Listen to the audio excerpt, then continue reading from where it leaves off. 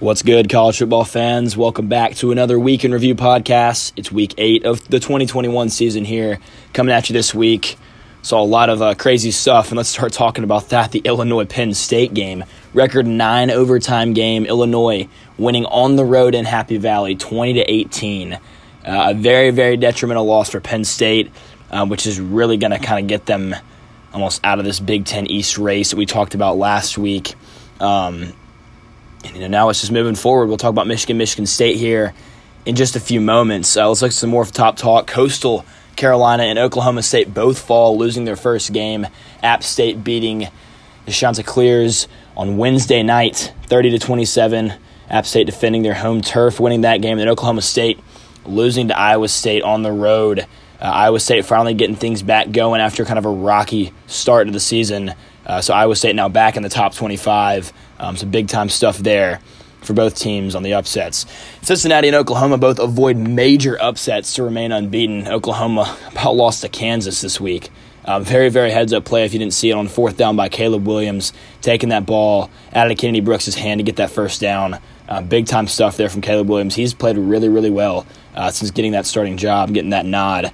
And then Cincinnati almost falling to Navy, winning 27-20. Navy's a tough team to scout for, but Cincinnati is, a much better team than Navy and really should be beating them by a lot more. So now to move to the biggest disappointment. It's pretty obvious it's Penn State. And I think almost it's Penn State, not exactly that they lost. You also kind of got to throw in James Franklin in this conversation. Obviously, Penn State losing at home to Illinois can't happen. Didn't play well. And they've shown they're capable of playing better, but you can't have slip-ups like this when your backs are against the wall, already having lost one conference game, still fighting for a chance to get in the playoff, and now, that playoff dream is out. Then you throw James Franklin kind of in the mix here, and you look at it, and James Franklin, super hot coaching name right now, being on campus here at USC, he's the name right now. It's like James Franklin and Luke Fickell. And I think James Franklin now, after losing to Illinois, I'm not saying he's not going to get the job, but that, kind of hurts his chances, I think, when you've, got a chance to, run the table, make the playoff, win the Big Ten, you lose at home to Illinois in 9 overtimes. Come on, man. It's a little tough there for him to kind of hurt his job status there. But we'll see kind of what happens moving forward. Obviously, Luke Fickell still coaching really, really well. I'll kind of keep you guys up to date on this USC coaching search from what I hear. And if I have anything from the inside, that I'll let you know if it's okay to share.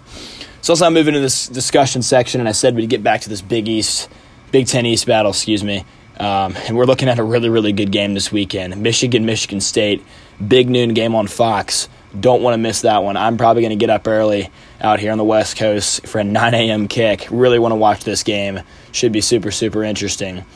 So let's talk about the keys to this game. Obviously, this is a really, really big game for both teams. It's looking like now that both these teams are very, very capable of beating Penn State. And I don't want to dog on Penn State for having lost this game. Obviously, some teams slip up, don't have great games. But, Penn State, they looked very beatable in that game. They looked pretty beatable in the Iowa game, too. Sure, Sean Clifford was out for most of that game, but still. I think both these teams are better than Penn State. So I think the winner of this game really has a chance, beat Penn State, beat Ohio State. It's looking like you're in the playoff at this point if you can beat Iowa, which I think both these teams are capable of doing. So back to the keys of the game. So first key, who runs the ball better and who has better run defense. Running is going to be the biggest, I guess both rushing and rush defense is going to be the biggest key to this game, in my opinion. If you look at the running backs on both teams, you got Kenneth Walker, Heisman candidate from Michigan State, 997 yards, 9 touchdowns this season. You look at Blake Corum from Michigan, also having a fantastic season, 729 yards, 10 touchdowns. Both these teams are really, really good. If you look at your rush yards per game, Michigan's getting about 250 yards a game, whereas Michigan State at about 200. So both these teams do really, really good on the ground. And then rush yards allowed. You're looking at 121 for Michigan State's defense, 116 from Michigan. This is a very, very even game when it comes down to stats. And so the next key to this one is who's going to win the turnover battle. It's a key to every game, a key to every big game. Can you minimize turnovers and capitalize off, big chances? And I think this turnover battle, what you're really going to have to do is win that first key. You're going to have to win the run game. And if you can win the run game and especially establish the run defense, you're sitting pretty good in this one. I'm not saying both quarterbacks are bad. They're not bad by any chance. They start for big teams. They've had good seasons. Look at Cade McNamara. He just hasn't put up elite numbers, in my opinion. He's got 115 yards, but only 5 touchdowns and an interception. Obviously, they're really, really relying on Blake Corum on the ground to get most of their offense done. Then you look at Peyton Thorne from Michigan State. 1,701 yards, 15 touchdowns, 4 interceptions. So I think, it's looking more favorable on Michigan State's side. But if you can force the other team to throw more than run, I think you've already started to win that battle.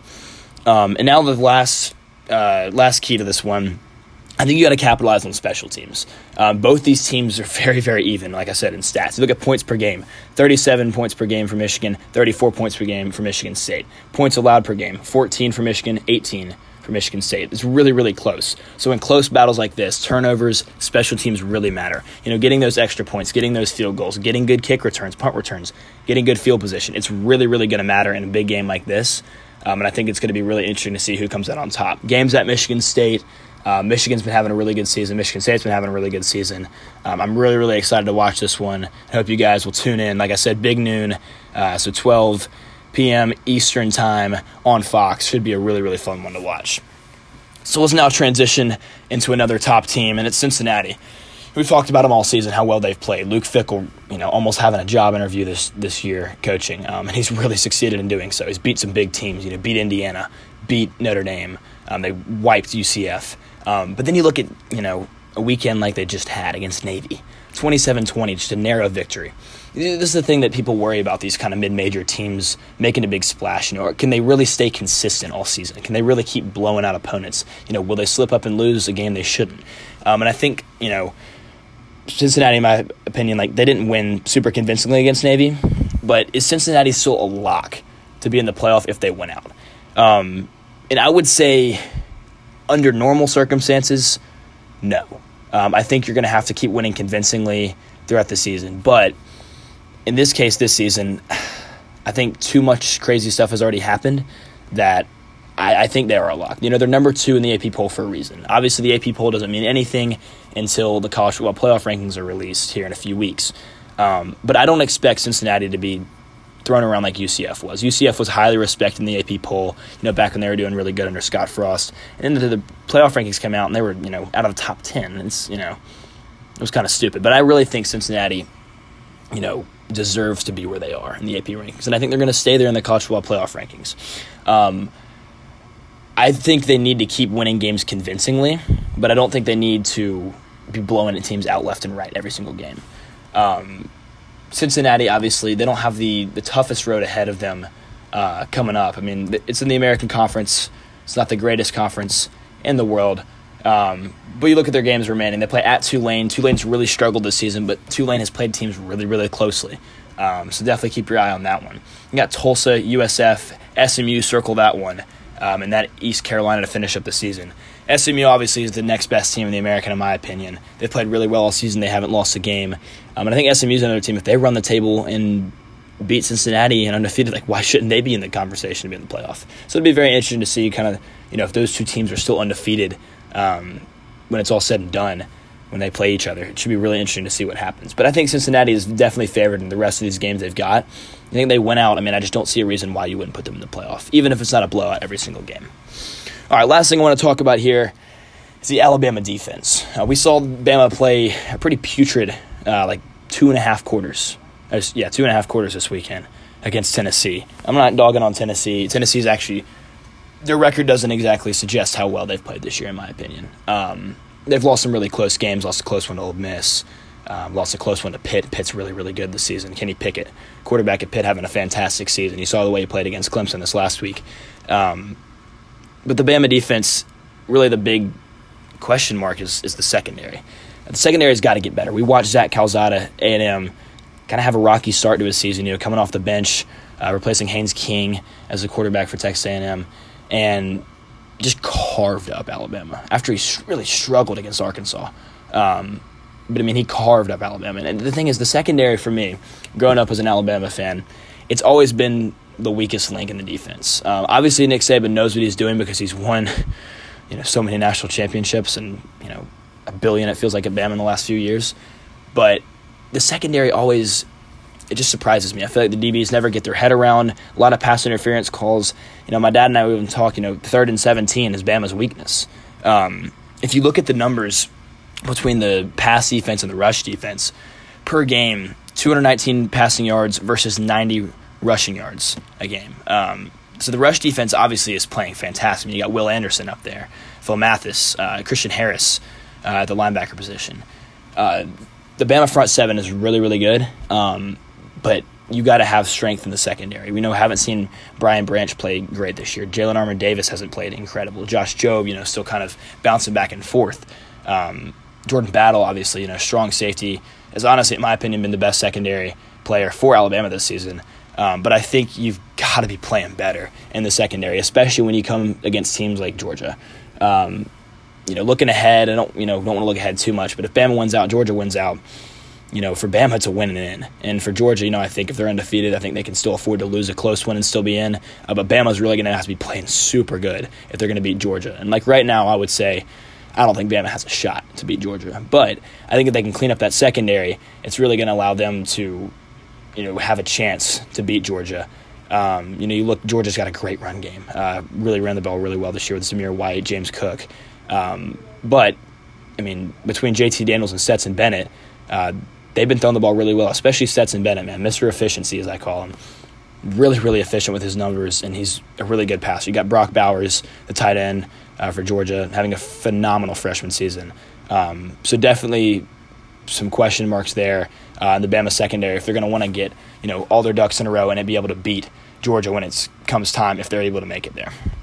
All right, let's finish up here with bowl prediction and awards. My bowl prediction of the week. I was just talking about this team earlier. SMU having a really, really good season. They've got a big test this weekend, though. Playing Houston on the road. And Houston this season really has had a much better season than they have in the past. Lost their first one to Texas Tech, 38-21. Since then, have won out. SMU this week, in my opinion, is on upset alert. My bold prediction is Houston's going to beat SMU this weekend. I think Daniel Holgerson's really kind of rallied his troops, finally getting his feet underneath him at Houston. And I think that Houston, could win a big game this week and really kind of put their name on the map. Obviously, I don't think they're pushing for playoff contention right now, but I think they have a really good shot at beating SMU, and I think they will. All right, let's finish up here with the awards.